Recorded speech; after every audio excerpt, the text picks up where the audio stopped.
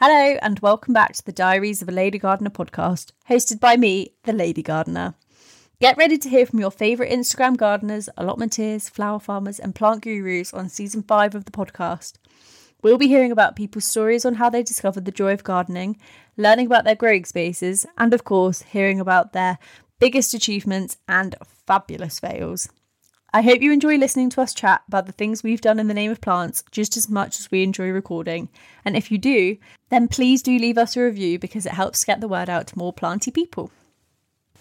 This season is sponsored by Akai Outdoor Wear, which, if you follow me on Instagram, you'll know that barely a day goes by that I'm not dressed head to toe in the first and only clothing brand specifically for women, designed by women. Founder and creative director Kasha Bromley says, women deserve clothing that makes them feel great and performs to enhance their confidence. Women shouldn't have to compromise on their sense of style to wear appropriate clothing in the great outdoors, which is why Akai's female team have first-hand experience of what it's like to be a woman in the outdoors and design with these needs in mind. High-performance, stylish clothing which fits perfectly. If you're keen to get some Akai garms for yourself, they've kindly offered podcast listeners an exclusive discount, so head to the website and use code DOALG20 for 20% off your orders over £50. This offer ends on the 31st of May 2023. On today's episode, I had the pleasure of chatting to James of Stem and Green, who made the career swap from being a TV producer to growing and selling sustainable British blooms with a small team in Hampshire. I personally found this chat to be so helpful in figuring out what I wanted from my own business. Plus, hearing James talk about his planning methods honestly made my heart sing. Excel spreadsheet lovers, this one's for you. But don't worry if you're not the planning type, because there are so many other brilliant business takeaways and inspiring segments to be had in this episode. Hearing the story of 2 growing seasons and the start of a flowery empire, which I, for one, am incredibly excited to see expand in the coming months and years. Enjoy!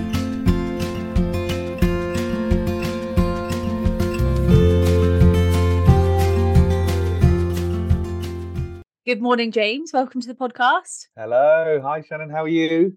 Very well, thank you. How are you? Yeah, a bit cold. We're in the middle of this mad icy patch at the moment. But yeah, really good, thank you. Bit chilly, isn't it? Did you have the snow yesterday? Do you know what? We never really have snow here. I'm in Winchester, and we're in this funny little kind of bowl where we get warm air coming off the Solent down by the Isle of Wight. And so we rarely get snow here, which my kids hate. They're always, how come everyone else gets snow and we don't get snow? But no, we just get lots of frost and beautiful icy conditions. But, oh, yeah. Wow. So we're on the coast. We barely get snow here as well. But where my farm is, as I drove closer and closer to the farm, I was like, these roads are very icy. I actually had a little slip on the road yesterday. I just had a little flashback. For about 100 metres, I was just coasting and I was like, ah! But you don't get it so much here. Have you worked out your temperature down at the farm? How low is it going? At the moment, I don't know for definite because my thermometer is broken. I think when it was really, really hard frost before, it went down to about -7. Wow. But in the days, it's about 4 or 5 at the minute. So okay, so that's we'll good. see. We'll see. Yeah. I'm in a really icy spot where my field is, so we get kind of -10s and stuff. Oh, -10. I know. So my poor little plants. Bless them. So, talking of plants, I would love to hear the full story of how you found a love for growing. Yeah, that's a good question. So I for 15 years was a TV producer. I wanted to work in TV. I love TV, but do you know what? I ended up graduating towards, is that the right word? Sort of going towards more kind of planty programs. I ended up just sort of, clearly had a sort of a subconscious passion for being outdoors. So I ended up working on several kind of farming programs, and then ended up doing gardening programs and working with Sarah Raven and Monty Don and James Wong and doing Chelsea. And, I just loved being around that lot. And it was just great fun, always being around plants. And I always sort of had a little veg patch and grew flowers but never took it seriously. And then lockdown happened, all my work kind of dried up, everything got cancelled, and just had the best year, just kind of properly gardening.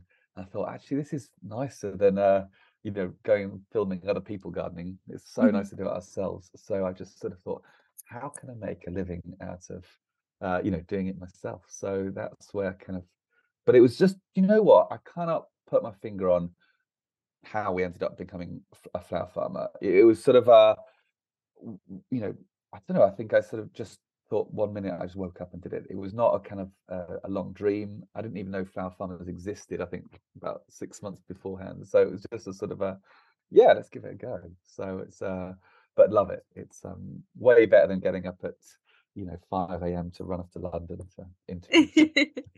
That's such a fab story and completely unique. I've definitely never heard anyone else who said, "Oh, I started producing, farm and gardening TV programs, and then slowly my interest grew." Yeah, do you know what? I just think I clearly, I've obviously loved that world, and I just love being around gardens and flowers, and I just think that from it just, I mean, what beats being outdoors, fresh air, around really stunningly beautiful things. I think gardening's an incredible, healer for mental health, and it's just yeah. So I think it's clearly, even without realizing it, I was just sort of subconsciously drawn into that world. And I think you start to work on one gardening program, and then you start to work on another one, and it grew. Yeah, I think it's such a positive environment as well. Like, plants give you that real sense of hope of, even when things seem like they're terrible, the plants are growing and something beautiful is popping out, and you just get that little bit of excitement from each and everything you see that's a bit new and a bit different. Even like with dahlias, when you have a dahlia that starts producing flowers, and the first one is like, we'll take cafe au lait because it's just the one that pops it off, rolls off the tongue. But like, the first one might be a really creamy color. The second one might be like have a lot more pastel pinks in the middle, and the third one might be a bit more like caramelly. And you never know what you're going to get next, but it's always exciting to see the different sizes and the different shapes and the kind of ornate patterns that come through the different plants. So Totally. I mean, you just, every day is different. You go out in the garden. If I go out today, everything's covered in frost and sparkly. Tomorrow we'll have sort of snowdrops popping out, and just every day's different. There's just so much to see. Also, the gardening world, everyone's so lovely. Especially when I was sort of going around with filming gardeners and garden experts. It's such a lovely world of nice people, and everyone's friendly, and it's, yeah, you can't beat that world. Definitely. We talk about this all the time, but it's that people always said that Instagram was a really toxic place. And as soon as I found like gardening Instagram, I was like, these are the nicest people on the planet who have come together in this little hub of community. And everyone's so keen to send you seeds and to give you advice, to help you out, to stop you from making mistakes that they've made. And it's just that real kind of community spirit of, they were all as excited for you to succeed as you are for you to succeed. Oh, completely. I've never met. It's such a nice world. I mean, I don't know if I was just busy or old or something, but I was never like a social media person. I've never been, big on Instagram or big on Facebook. And then during lockdown, I just sort of thought, well, I'm going to start documenting what I'm doing in the garden. So I just started taking pictures. Everyone was so nice. I couldn't believe it. All these amazing people coming out saying, I love your pictures, love that, love that. You're totally right. There's absolutely zero kind of negativity or toxicity. It's just a really positive environment, and everyone's, as you said, everyone's sort of sending seeds and stuff. It's such a lovely environment, isn't it? It is. It's wonderful. Yeah. So tell me more about Stem and Green. How long have you been running for? Because I can't quite get over how much you've achieved in a quite a short amount of time. Yeah, so we're about to start our third season as growers. So if we sort of rewind, so 2021, is that lockdown year or is that 2020? I keep getting 2020 was the first lockdown year, I yeah, think, but we were still in restrictions in 21. Yeah, so 2020, I'm busy. Take you back to 2020. I'm busy just playing in my garden, enjoying just having my flower beds looking really neat. A really busy veg patch. Got to about October, November 2020. I thought, right, I'm gonna have a go at flower farming, and so enrolled on the Floret Flower course, which started January 2021. And then around that same time, I started talking to different people about how much land I'd need to grow flowers. I was my plan was just to use my veg patch, which is actually really, about a third of an allotment kind of thing, really small patch. And they were saying that you'll barely have enough space to make one bouquet. It would just sort of be kind of pointless. So I was like, okay, right, I'll find a field. So I asked my neighbour, and that's the next neighbour, and just kept going down the road until I found someone who had a paddock to rent me. So yeah, February 2021 took on this 2-acre paddock and started putting beds in, and obviously hadn't planted any autumn sown stuff. This is all sort of really last minute. So we started 2021, and it was a bit of a late start by the time, because I didn't have any kind of biennials or early sown annuals. So we really got going by around June, July, and then there was this perfect storm where you had everyone was coming out of lockdown, so there was all the weddings had been condensed into kind of June, July of 2021. There was Brexit had just kicked in, so lots of florists were having issues getting flowers across the channel. Our local sort of Dutch supplier had like empty shelves for ages, so suddenly I had this mad queue of kind of wedding florists wanting stuff, and suddenly I was just literally selling every stem, straight away. So I started on 3/4 of an acre, which I think even in hindsight, I probably should have started something smaller. It was a lot. 3/4 of an acre was a lot to kind of cope with as a complete novice. I've just done the floret course over the spring of 2021. If no one's ever done it, do it. You learn so much. Their kind of big idea is they'll sort of get you ahead by about 2 or 3 years. Oh, wow. And so so started 2021 on 3/4 of an acre. Loads of mistakes got made, but also just met loads of florists, loads of people kind of wanting flowers. And it was just, so we just started simply as wholesale, selling cut stems to florists, and then selling bouquets to customers. So there was no kind of weddings, no extra stuff. It was purely bouquets and wholesale. And then that was 2021. Then last year, 2022, that was our second year. So we expanded the field to about 1.5 acres of growing space, and just put in loads more perennials, and just really invested in putting in shrubs that are going to cook away for a couple of years before we can touch them. And so here we are, year 3, just about to start, and still feel like a complete novice, and still feeling like I don't know what I'm doing. But it's the great thing about growing is you make a mistake, or something, you plant something in the wrong way, or plant it too early or too late. You just go, right, I'll write this down, and then the following year you can amend it. It's wonderful kind of cyclical world that we live in, where everything is kind of correctable sort of 12 months later. Absolutely. And I think that when you learn for yourself that mistake, that the amount of people that have told me things and then gone, I did tell you shouldn't have done that, and you're like, in hindsight, I remember you saying it to me, but until I have learnt that for myself, now I'll remember that forever. I'll never forget it, because I've had that failure of, I should have listened harder. But once you've learnt for yourself, I just think it's kind of building your own knowledge. And also things work so differently in different spaces. Like your growing space and my growing space could be completely different, even if they were next door. So it's that kind of, you have to learn what's going to work for you and what's going to work for your space. And yeah, it's exciting though, isn't it? Knowing that you're never going to be completed in the knowledge of growing flowers. And I'm happy to hear that you still feel like a novice 3 years in. Yeah, I mean, you're totally right. I live 10 minutes from my field, but what I do in my garden is completely different to what I do in the field. I live a little bit higher up than where my field is, and I can still have dahlias in my garden into late November, whereas the frost will have hit them in September in my field. It's just you really got to understand that microclimate of soil and wind and sun, and even within a field, the top corner is going to behave differently to the bottom corner, and it's just learning. It's learning when you plant out, when you hold back. Yeah, it's a really sort of delicate. So even with a textbook in front of you, you've really got to sort of learn your own patch and how it adapts and how it behaves.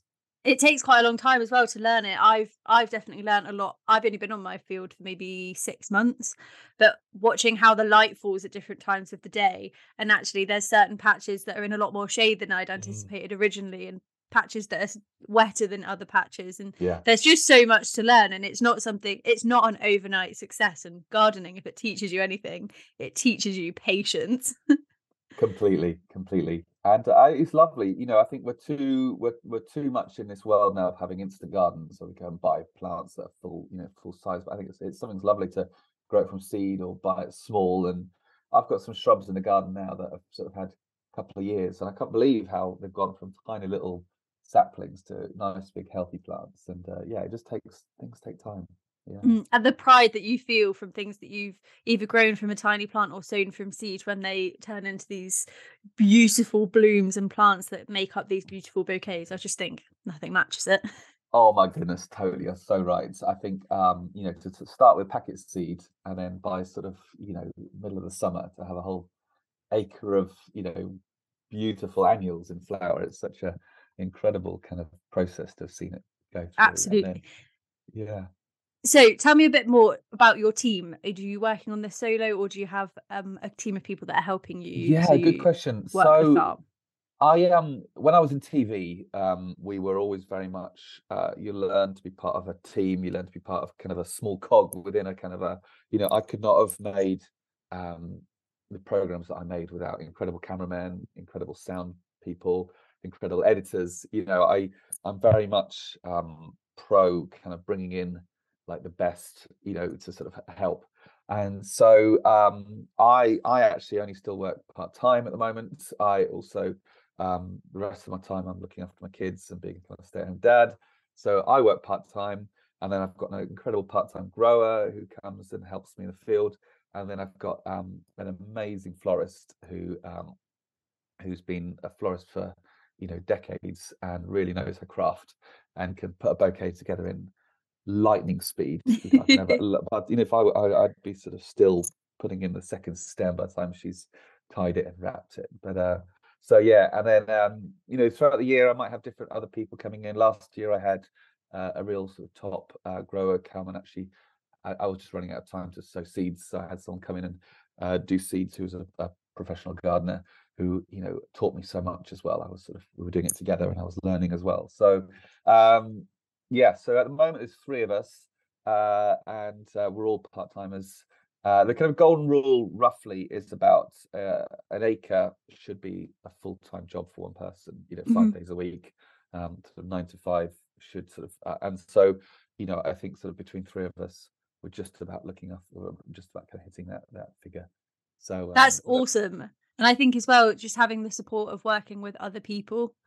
I know that when you start off on kind of your own business, it can be quite a lonely task if you're doing it by yourself, even though there's other people around you, like your family and things. It must be amazing to have that kind of you're all invested 100% in making that work.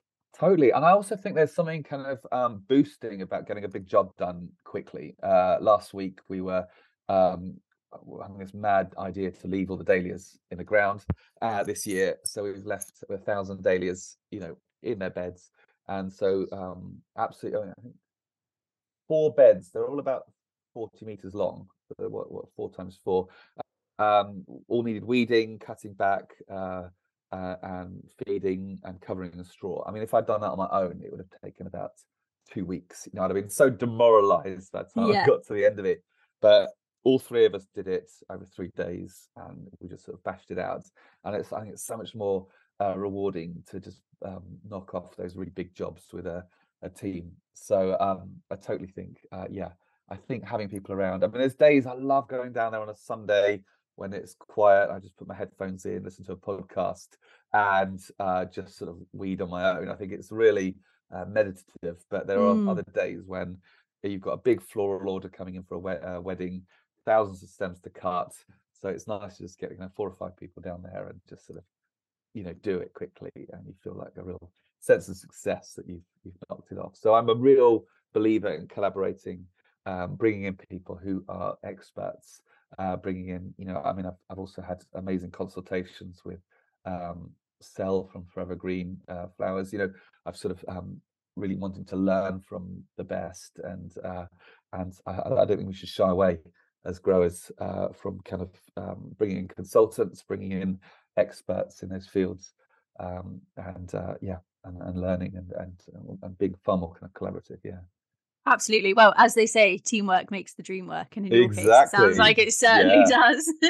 Oh yeah, I'd be hopeless if I was on my own. I just think there's so much. We used to sort of say in TV, if you think of sort of there was this big movement in TV getting producers and directors to film everything themselves.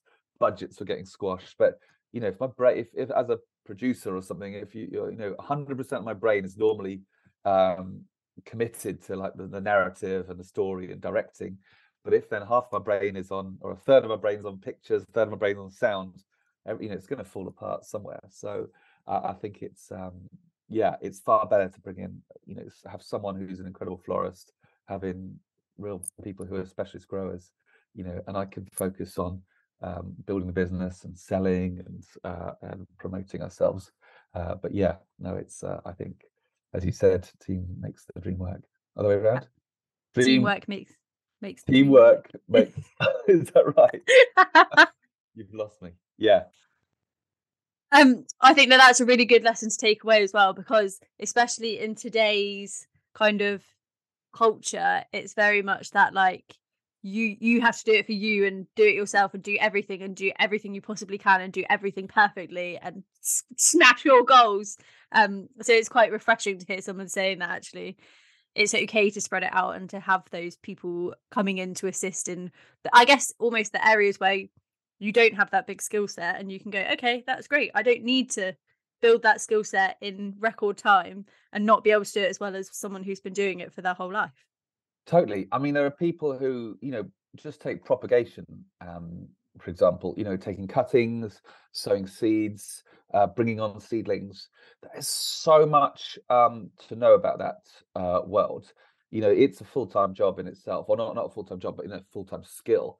There are, if you go to big nurseries, that there'll be people who just do that, and they understand the intricacies of each variety of each seed on different mixes, and it's we're actually being these sort of, I mean, it's lovely being a grower florist, but you've got to have so many skill sets. You've got to know all about shrubs, you've got to know about perennials, you've got to know about every perennial. Each of our perennials has a different need, a different a different growing environment, a different pruning regime, and to have your head full of how to sow it, how to grow it, how to prune it, how to arrange it, and then you get onto the technical stuff of understanding how irrigation works, how to fix the tractor when it's broken, plumbing. You just sort of, it is it just fills your head. And so actually, if you can sort of completely split things off. I mean, I'd love it to one day when we're big enough. I'd love to have a sort of full-time someone in the prop house just working on propagation and seeds and cuttings, and that can be their speciality. They can really own it and love it, and have their own little sort of world. And we could even have a rose expert just looking after the roses. It's, I mean, if you look at a big business, that's how you do it. You have your marketing and your sales and your finance. It's crazy that I mean, it's lovely, this world of flower grower florists, but it's a lot to put on one person's shoulders.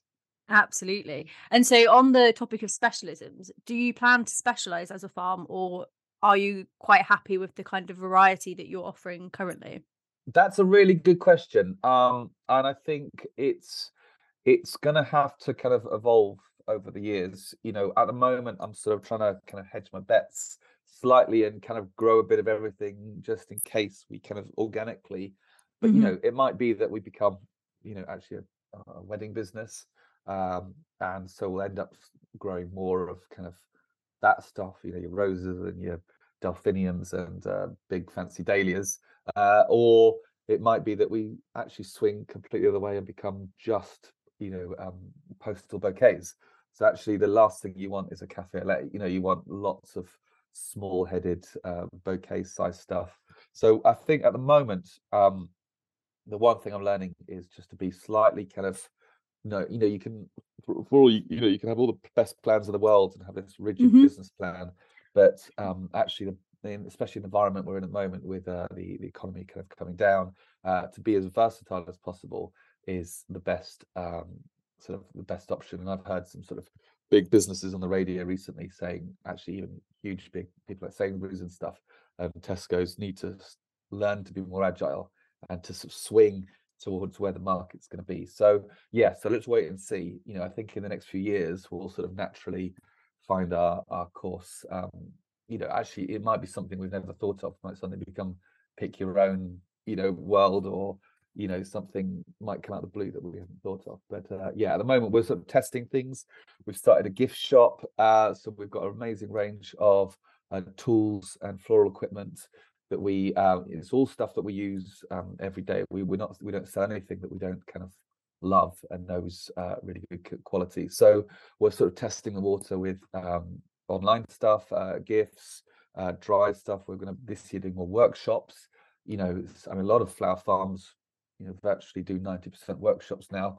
You know, people really want to engage with flowers and play with flowers and do stuff. You know, that could be a route to go down. So at the moment, I'm testing lots of different things. We're doing workshops, workshops, gifts, online shop. You know, still doing wholesale, still doing bouquets, starting to do a bit of wedding work, and we'll just sort of we'll test the water in all these different places, and eventually, I think the business will take a kind of a natural, organic, you know, it'll pick its own route, if you know what I mean. And then from that, we can really specialize what we grow to kind of fit that. Yeah. Definitely. But I love the diversity you've got at the moment with that kind of, I guess it's almost finding where you most naturally sit into what that offering is, where you most enjoy it, and working out actually, because things change so quickly, what are the customers looking for. Like say workshops have taken off so much in the last few years. Definitely something that I am keen to kind of push as an avenue. But I think it's so important to have that diversification so that if something does go wrong, you've got other strings of your bow to fall back on. Yeah, completely. I mean, part of me keeps thinking, oh my goodness, am I, you know, expanding so much into different things that you become a master of, you know, jack of all trades, you know.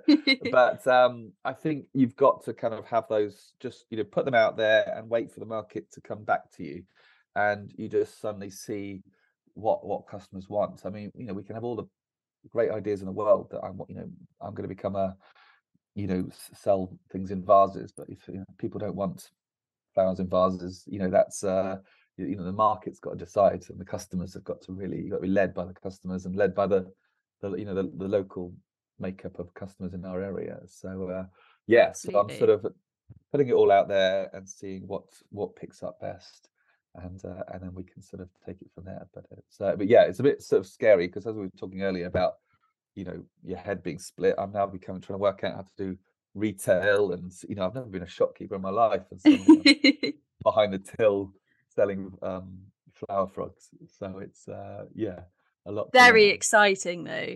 Yeah, it's fun. You It's exciting. you seem very excited about it, and I'm thriving off the energy of how excited you are about what's to come. Thank you. Yeah, I mean, do you know what? I'm it's after it's just, I just love it. You know, every day is different, and I love, yeah, it's great fun. I've got no, you know, I mean, I enjoy the sitting, you know, I'm sort of best, you know, down on the farm, headphones in, weeding. But but you know, that the reality is you still also got to, you know, do marketing and sales and shift stuff. So it's so I'm sort of no, it's great fun. It's a, you know, it's a really sort of, it's a lifestyle, but it's also, you know, we're here to make money and make a living and make this, you know, it's only going to be sustainable if it's money making. So 100%. yeah. So I'd love to get your thoughts on how you feel about planning. Are you a fan of planning, or do you prefer someone else to do the planning? Oh no, I think I'm a big fan of planning. Do you mean planning what you're planting, that sort of thing? Yes. Yeah, no, I'm a spreadsheet kind of yeah, very passionate. I know. You have to sort of plan. I mean, I plan everything down to the, I mean, I plan whether the plan works is a completely different the kettle of fish. But no, you've got to kind of, there's no point just opening a packet of seeds and sowing seeds if you haven't got the space, or so yeah, so at the beginning of the year we plan out all our beds are the same size. So it's really, I'm not kind of chopping and changing. I know all my beds are identical sizes, and then we plant into 3 different size. We use landscape fabric to plant into, and then we plant into 9-inch, 12-inch, or 6-inch holes. And I know that so 9-inch, our beds are 12 meters long, so that's 260 plants in a 9-inch bed. And so I know that for that bed, I need to sow, we go a little bit over. We always sow 20 to 30% extra. So I know I'm going to be sowing 340 plugs for that bed. So when I buy the seeds, I know that you look at the seed counts. Sometimes they've only got 25 seeds in a packet. You're not just going to buy one packet. You've got to really. So yeah, all planning all comes down to, we open in sort of March and go all the way through to October, and our customers have got to have a beautiful bouquet every week of the year.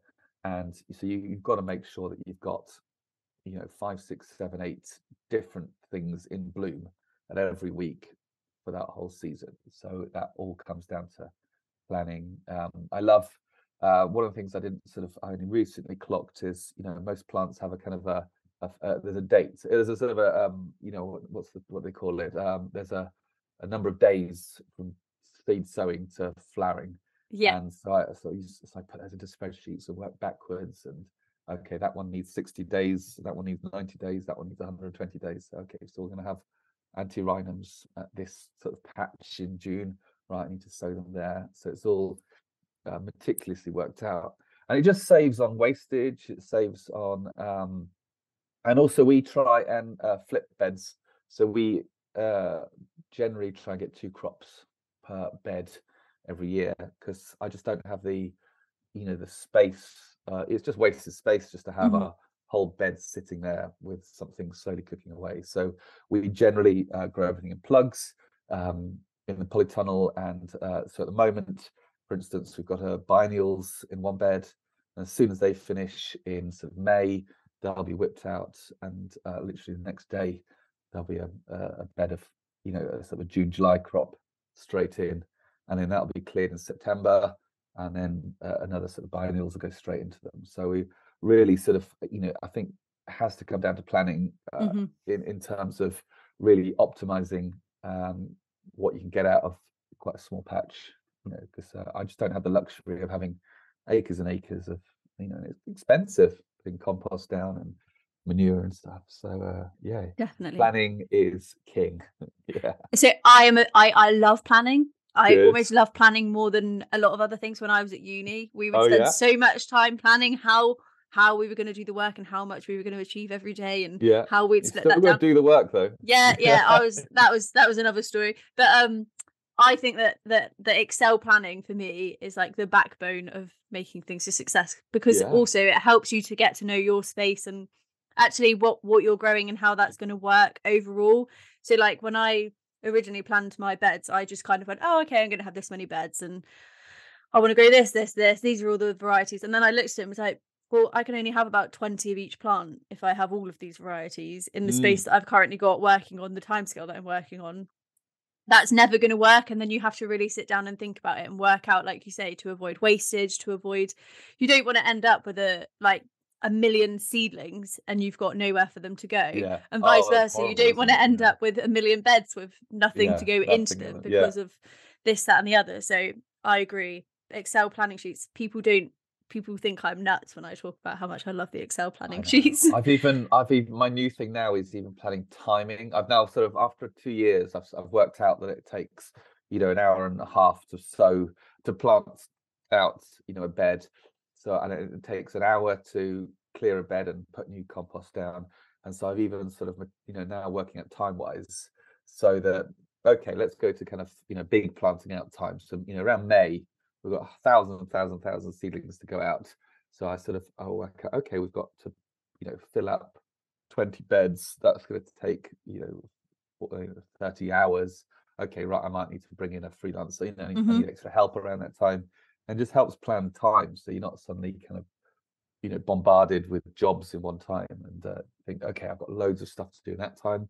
What can I do ahead of it to kind of free up time? So yeah, time planning, bed planning. It's Excel is the best. The time planning sounds like a really good way to avoid that overwhelm. I used to find at the allotment quite a lot of the time I'd look at all the jobs I had to do and I would just end up standing there being like, I cannot It's horrible, go, isn't this it? is what needs to be done now.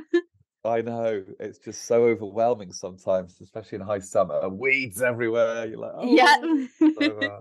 yeah. But what if it's stuff you can get done ahead of time? We were going to start.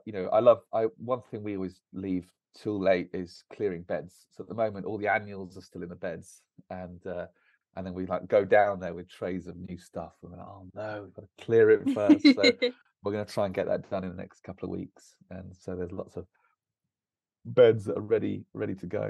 Yeah. Oh no. So talk to me about how you prepare your beds and what kind of principles you follow with setting up your farm, what compost you use, etc. Oh my goodness, this is still, I find it still the hardest thing to get my head around. So we follow a dig principle.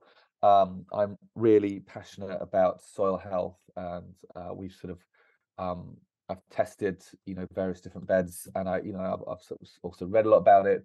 So yeah, so we are very pro soil health, pro keeping the soil structure together. And so we try and minimize tillage, minimize any sort of digging over the soil. So we've tried lots of different things. We tried using a turf cutter one of the things is, actually when you're up over kind of, we've got, I don't know, quite a lot of beds, and that's a lot of cardboard, that's a lot of manure. It gets really expensive. So we've tried different things. So we've tried using a turf cutter to cut the turf off and putting compost directly on the soil. That was okay, but it basically chopped perennial weeds in half, and they all just came. So we ended up with a lot of docks and stuff coming back up through. We tried using a mini digger to scrape, dig a kind of trench and then add stuff to that. But it was a real shame because actually the top layer of soil is often the kind of the best. And so now we've sort of fallen back to the kind of classic cardboard model. So our field used to be a horse paddock, so it's grass. So we start by putting cardboard down. We actually sometimes buy in used card. There's a website, it's kind of like reusedboxes.com or something, and it just saves time and kind of going hunting around boxes. And we found our best piece of card is, so when you get a pallet, if you're putting something clean on a pallet, they get these things called pallet toppers, which is basically a massive square of card. It's like a meter square piece of cardboard, and that sits on the pallet, and then you can put your duvets or whatever on top of it, and it just keeps the items clean. And so this website sells used pallet toppers. They're about 10p each or something. I mean, it still costs a couple £100 to do a lot, but they're the perfect size. They're exactly the right width for our beds. We just sort of lie them slightly overlapping, and it is quick. And then we put on top of it, I mean, the whole no dig world, different people do it different ways. We've tried using digestate. Do you know digestate? Yeah. We've tried that. We've tried mushroom compost. We've tried green waste. From the council. I don't like green waste. I think there's some sort of dodgy stuff with it. You get so I'm trying to avoid green waste at the moment. So our current kind of favorite is mushroom compost mixed with topsoil. So we either blend it ourselves or get the soil people to blend it. And because actually mushroom compost or digestate or anything like manure is actually really rich and too you'd have to sort of leave it for a few years or quite a while to settle. But if you want to plant into it straight away, you need to really balance those salts and have something that's not too pokey. So so we've been making these kind of mad mixes of sort of leftover compost, topsoil, mushroom compost, and then sometimes we do just, if we do put down digestates onto an annual bed, we find it burns the plants a little bit. It's just a bit too hot, so we just lightly rake it in. So we're not tilling it in. We're not sort of ploughing it in. We're just sort of tickling it into the top layer of soil. And I think a little bit of sort of turning over that top inch is absolutely fine. I don't think that affects soil health. So yeah, so we're no dig, but it's just so expensive.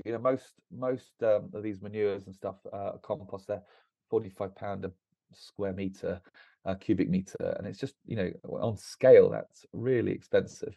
So I'm still trying to find affordable solutions to kind of the no dig principle. Yeah. Me Are you too. doing no dig? Yes, I am. Again, very similar to you with the cardboard and topping it with. I've got like a local compost supplier that is supplying, but I haven't looked at the mushroom compost option, so I'm going to have a little research on that. You've got to be careful. Some mushroom composts are made with peat. They use peat as part of the process of growing the mushrooms, but the benefit of like mushroom compost or digestate is that it's all been what's the word? It's been sort of steamed. It's completely clean of any dodgy stuff. So there's a proper word for that. I can't think of it. Yeah. The cardboard though is every single time I drive to the farm, my car is filled to the brim with cardboard, and I've got like a bike shop that's supplying with cardboard. There's a tractor.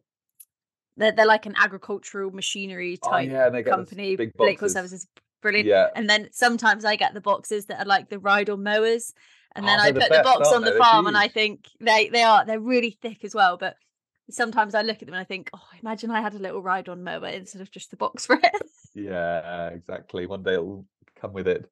But Yeah. Oh, I love boxes, but you're spending forever getting staples out of them and sellotape and Yeah. But no, it's so satisfying. You can within like an hour have a bed. It's really fun, isn't it? You suddenly have a patch of grass, and then an hour later you've got a really usable bed. So, definitely. And I think it's exciting as well because it's only going to get better year after year. Like I know no dig beds they're not like an instant, the first year you do them they're going to be the best they're ever going to be. But having done it on the allotment for 4 years now, I can really see the difference between the beds that were done last year and the beds that are 2-3 years old. Completely. And I just can't wait to get to that point on the farm where it's kind of, you can really see the hard work paying off. And then it's less maintenance ongoing, isn't it? It might be quite physical to get it set up initially. For me, I'm hand wheelbarrowing barrows of compost from one end of the field to the other to set up the beds. But it's just kind of like a one time, that's the initial setup, and then we'll go from there. You need a ride-on mower with a big trailer. Yeah. We do have a dumper truck at the farm, and it was on my field for a little while, but I never quite got around to using it. But I'm tempted to bring the dumper truck back down, or the digger, because there's a digger at the farm as well. Dumper trucks are the best. We've had dumper trucks. You can suddenly within 5 minutes you'll have a bed. But no, you're right. It is a lot of effort. But I mean, even 2 years in, some of our beds are so healthy, and they clearly have topsoil has somehow, the worms have worked, mixed it all together. And I mean, I was weeding a bed last week that even like 8 months ago was cardboard on top of grass, and I could still there's just no sign of grass, no sign of the cardboard. It's all just vanished into lovely loamy goodness. So yay. So no, it's magic. But I just sort of, the whole green waste stuff scares me. The idea of putting in thousands of pounds of this stuff that could be really toxic and I think we need to find a better solution to. Definitely, because there must be a better solution. I was going to ask, do you make your own compost at all? I know that it's so hard to make it in enough of a quantity of what you'd need, but do you still make some of your own? Yeah. So we've got a shredder. We call her Shirley the shredder, and when we can remember, most of our stuff, all our green waste, all our plant matter, flowers, everything goes through the shredder. So we're trying to get it into a smaller form as possible. But yeah, even if we clear all our beds, we only end up with about 4 or 5 cubic meters of compost. you know, it's sort of 2 acres of, you know, waste comes down to the tiniest little amount. Mhm. It's really insignificant. It's enough for about one bed. Yeah. Still something though, right? It's still something.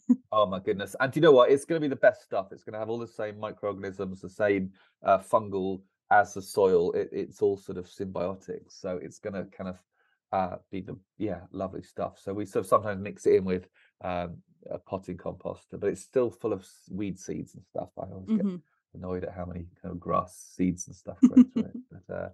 But yeah, no, it's lovely making your own stuff, and Definitely. digging it out, and this lovely brown goodness comes in it, and I sniff it. Yeah. When you lovely. feel it through your fingers, and it's just the most wonderful Oh my goodness, it's texture. amazing, isn't it? Yeah. And I often find a pair of secateurs or like a hammer or something, so throw in there. Oh, that's where that is.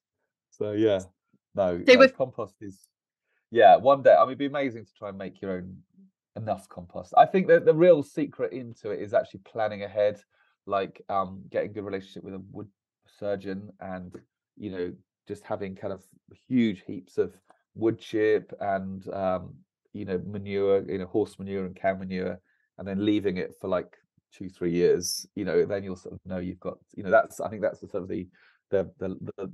the best way to do it is really to start planning ahead, and which I haven't done, but I need to do. Yeah, you're but only a few investing in, years in, so you know you would have had to have well, had that brainwave before you started to be ready for it totally, now. yeah, yeah. So I think, but that's what when I get my head around it, I want a sort of some big bays, you know, big wooden bays, and just sort of buy in some raw materials and basically sort of leave it cooking away for a while.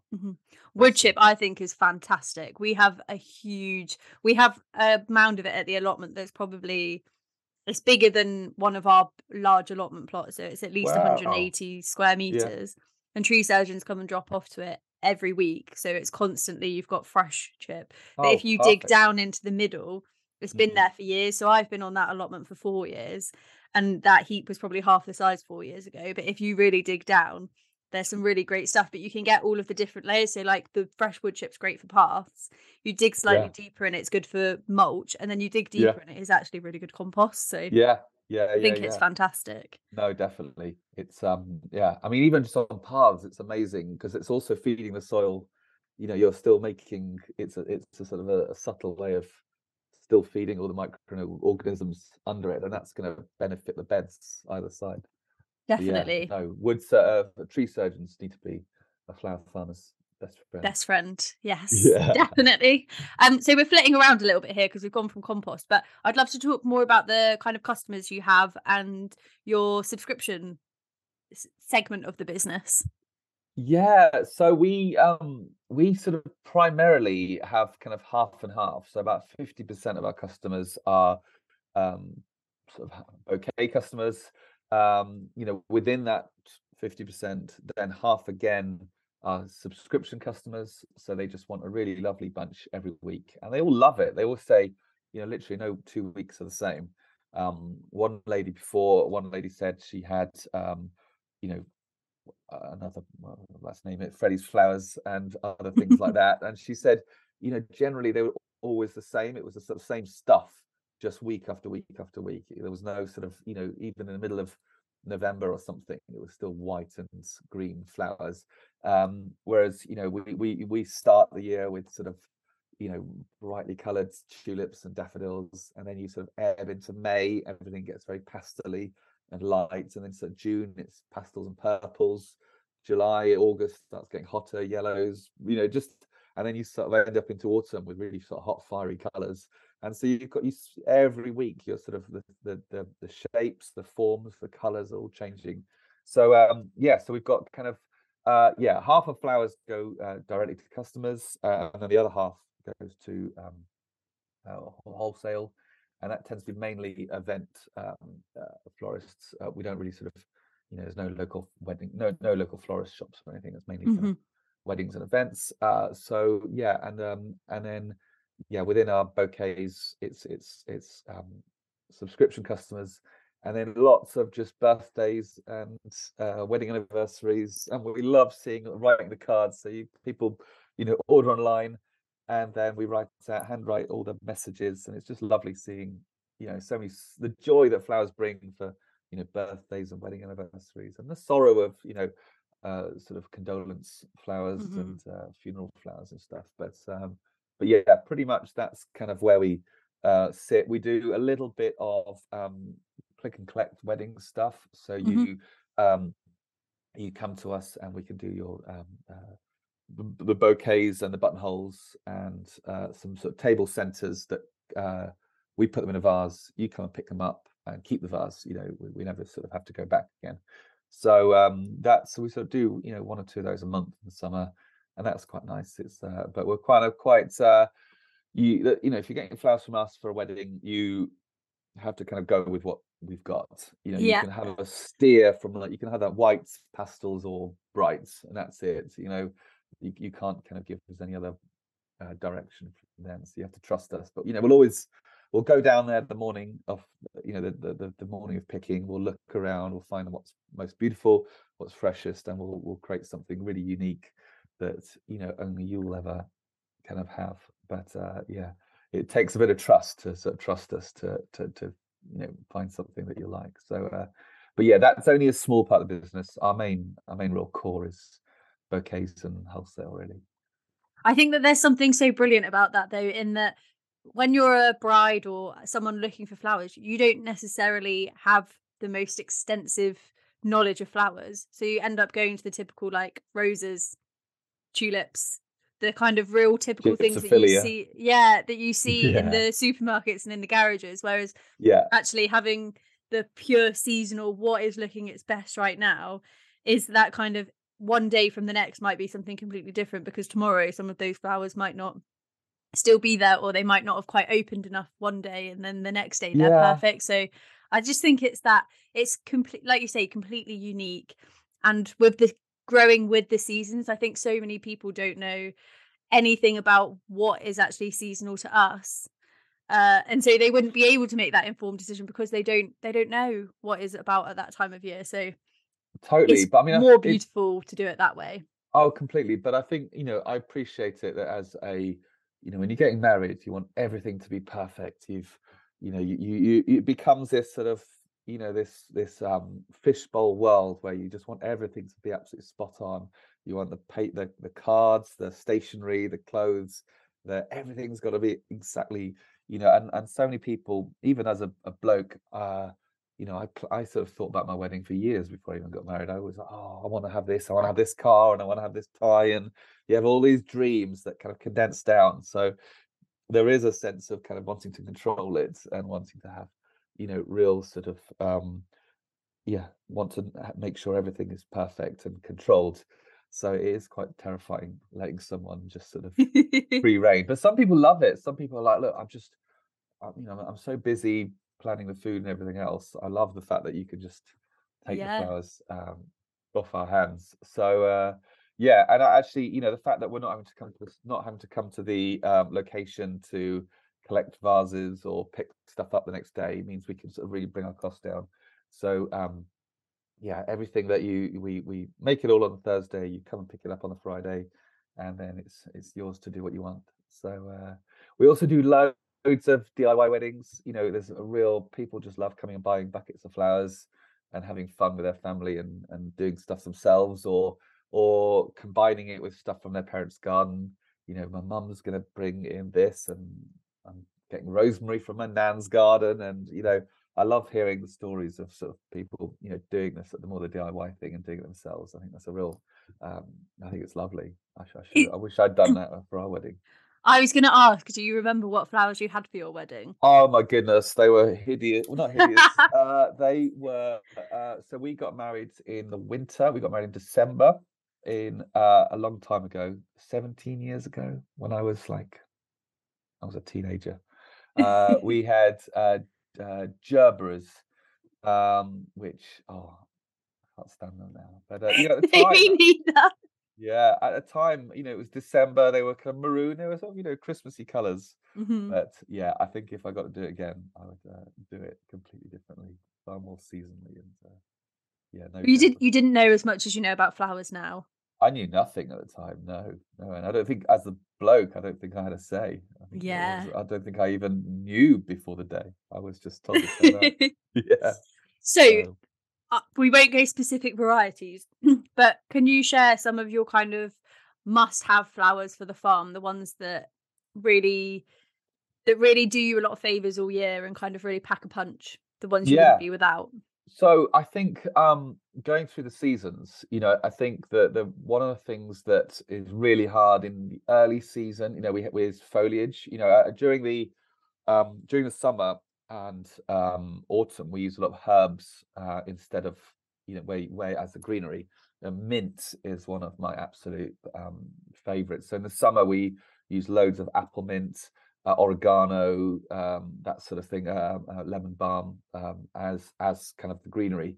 But you really struggle in spring for that. So we use a lot of euphorbias because they green up a lot earlier than. So Euphorbia oblongata is the sappy one, but is a really lovely greeny foliage when there's just nothing else around, unless you have a paddock of a grove, I should say, a grove of eucalyptus and pittosporum and stuff.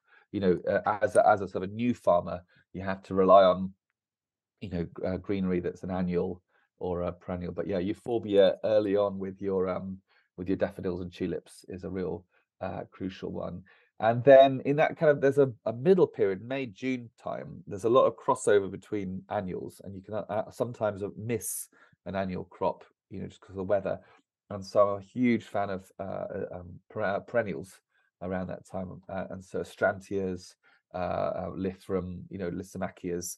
There's just, I'm really big fan of perennials for that time of year, especially also because they don't need the effort of, sowing and the work that goes into sowing seeds, the amount of energy it takes to sowing seeds, of kind of compost and blah blah blah.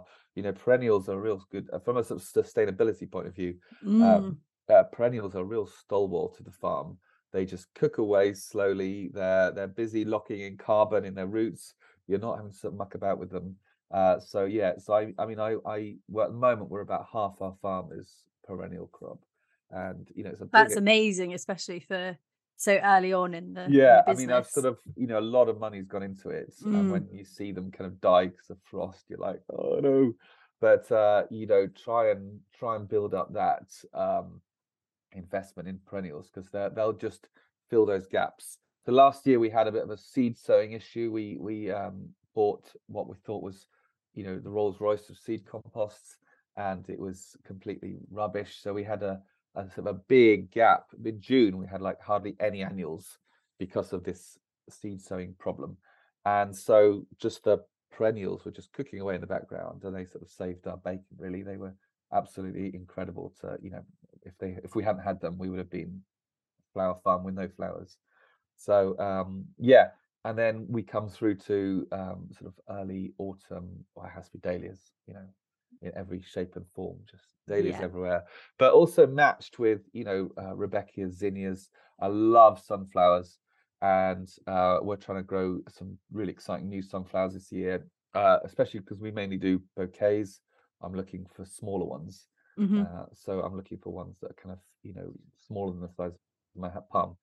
So we're looking for little varieties, and we're also trying things out where you pinch them out, and the more you pinch out a sunflower, the more little flowers you get. So big fan of hot sort of zingy dahlias, sunflowers, Rudbeckias, zinnias at that kind of later period. But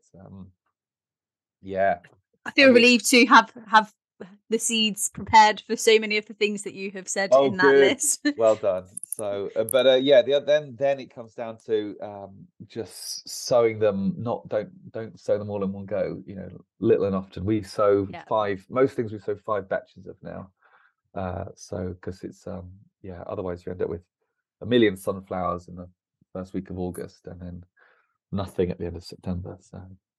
So lots of little small batches, and it just makes everything easier to handle as well.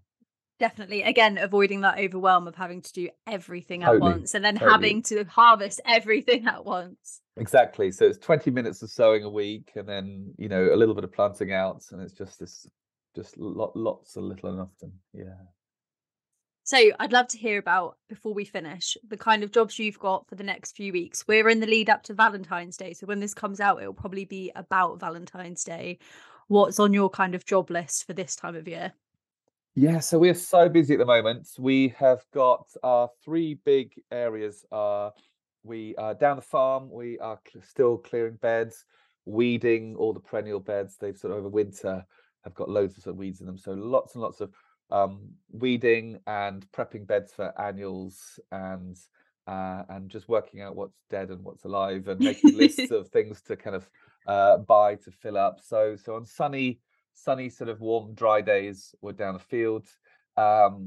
We've still got in the kind of polytunnels, we've got loads of. We're starting our seed sowing. We're starting our kind of early seeds now. Anything that's going to sort of take ages to germinate. And so we're starting our seeds. We're starting the last batch of corms. So anything like a sort of A ranunculus. Ranunculus, thank you, and anemones. We're going to do our final batch of those, and then we sell lots of bulbs in pots, hyacinths, and some daffodils and stuff in pots. And so we did a batch for Christmas, and we're going to start planting out soon, our kind of Easter batch.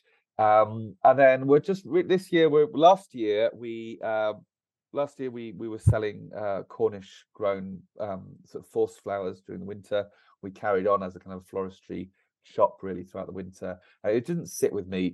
Loads of people now have tulips, but they're all grown in great big greenhouses with heat and water, heat and light and stuff. It's tulips in February are not seasonal, and so we're trying to be as kind of really as seasonal and just embracing the beauty of what is around at the moment. So last year's Valentine's bouquet had it was 100% British, but it had tulips and ranunculus and stuff. It had stuff that wouldn't naturally grow in your garden.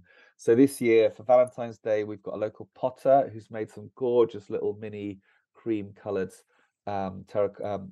ceramic pots, and we're going to be planting them up with snowdrops. So if you hear this before Valentine's Day, come and grab a pot of snowdrops for your loved one. And we've got loads of dried flowers. So it's really this time of year, it's just enjoying what's bulbs in pots, dried stuff. I think that, and trying to be as sort of seasonal as possible. Yeah. And we didn't get a chance to talk about the dried stuff, but I think that it's, again, something where people are getting really excited about the potential of dried flowers. The fact that they last that little bit longer. So if you can't afford to necessarily have flowers every week or every couple of weweeks, actually a dried flower bouquet. There are so many beautiful ones. Amazing. This year we tried dahlias for the first time. Oh, wow.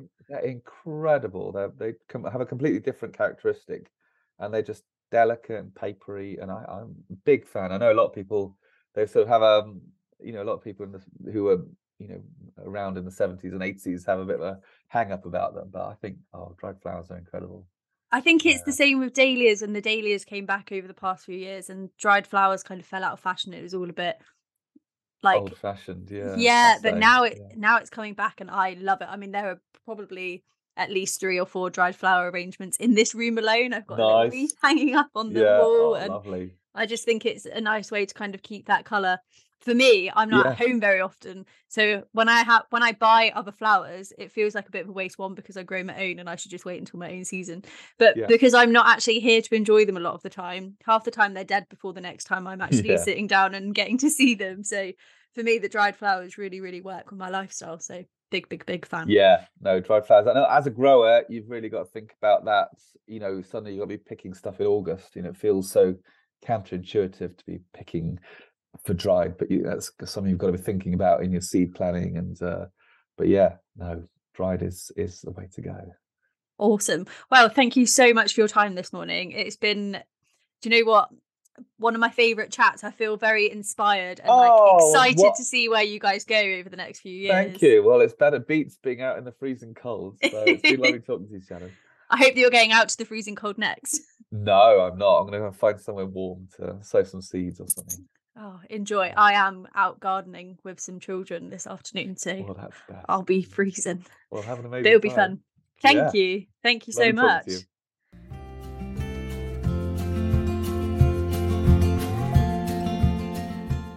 You made it to the end of the episode, which means you must have enjoyed it. And if you did, I'd be ever so grateful if you could head to your favourite podcasting app to give us a follow and leave us a little review, which helps to get these stories out to more amazing planty people. If you've got any questions or stories you'd like to share, find me over at Diary of a Lady Gardener on Instagram. And don't forget to head to Akai for some fabulous new outdoor wear using the code DOALG20 for 20% off your order. That's all from me this week. Happy growing!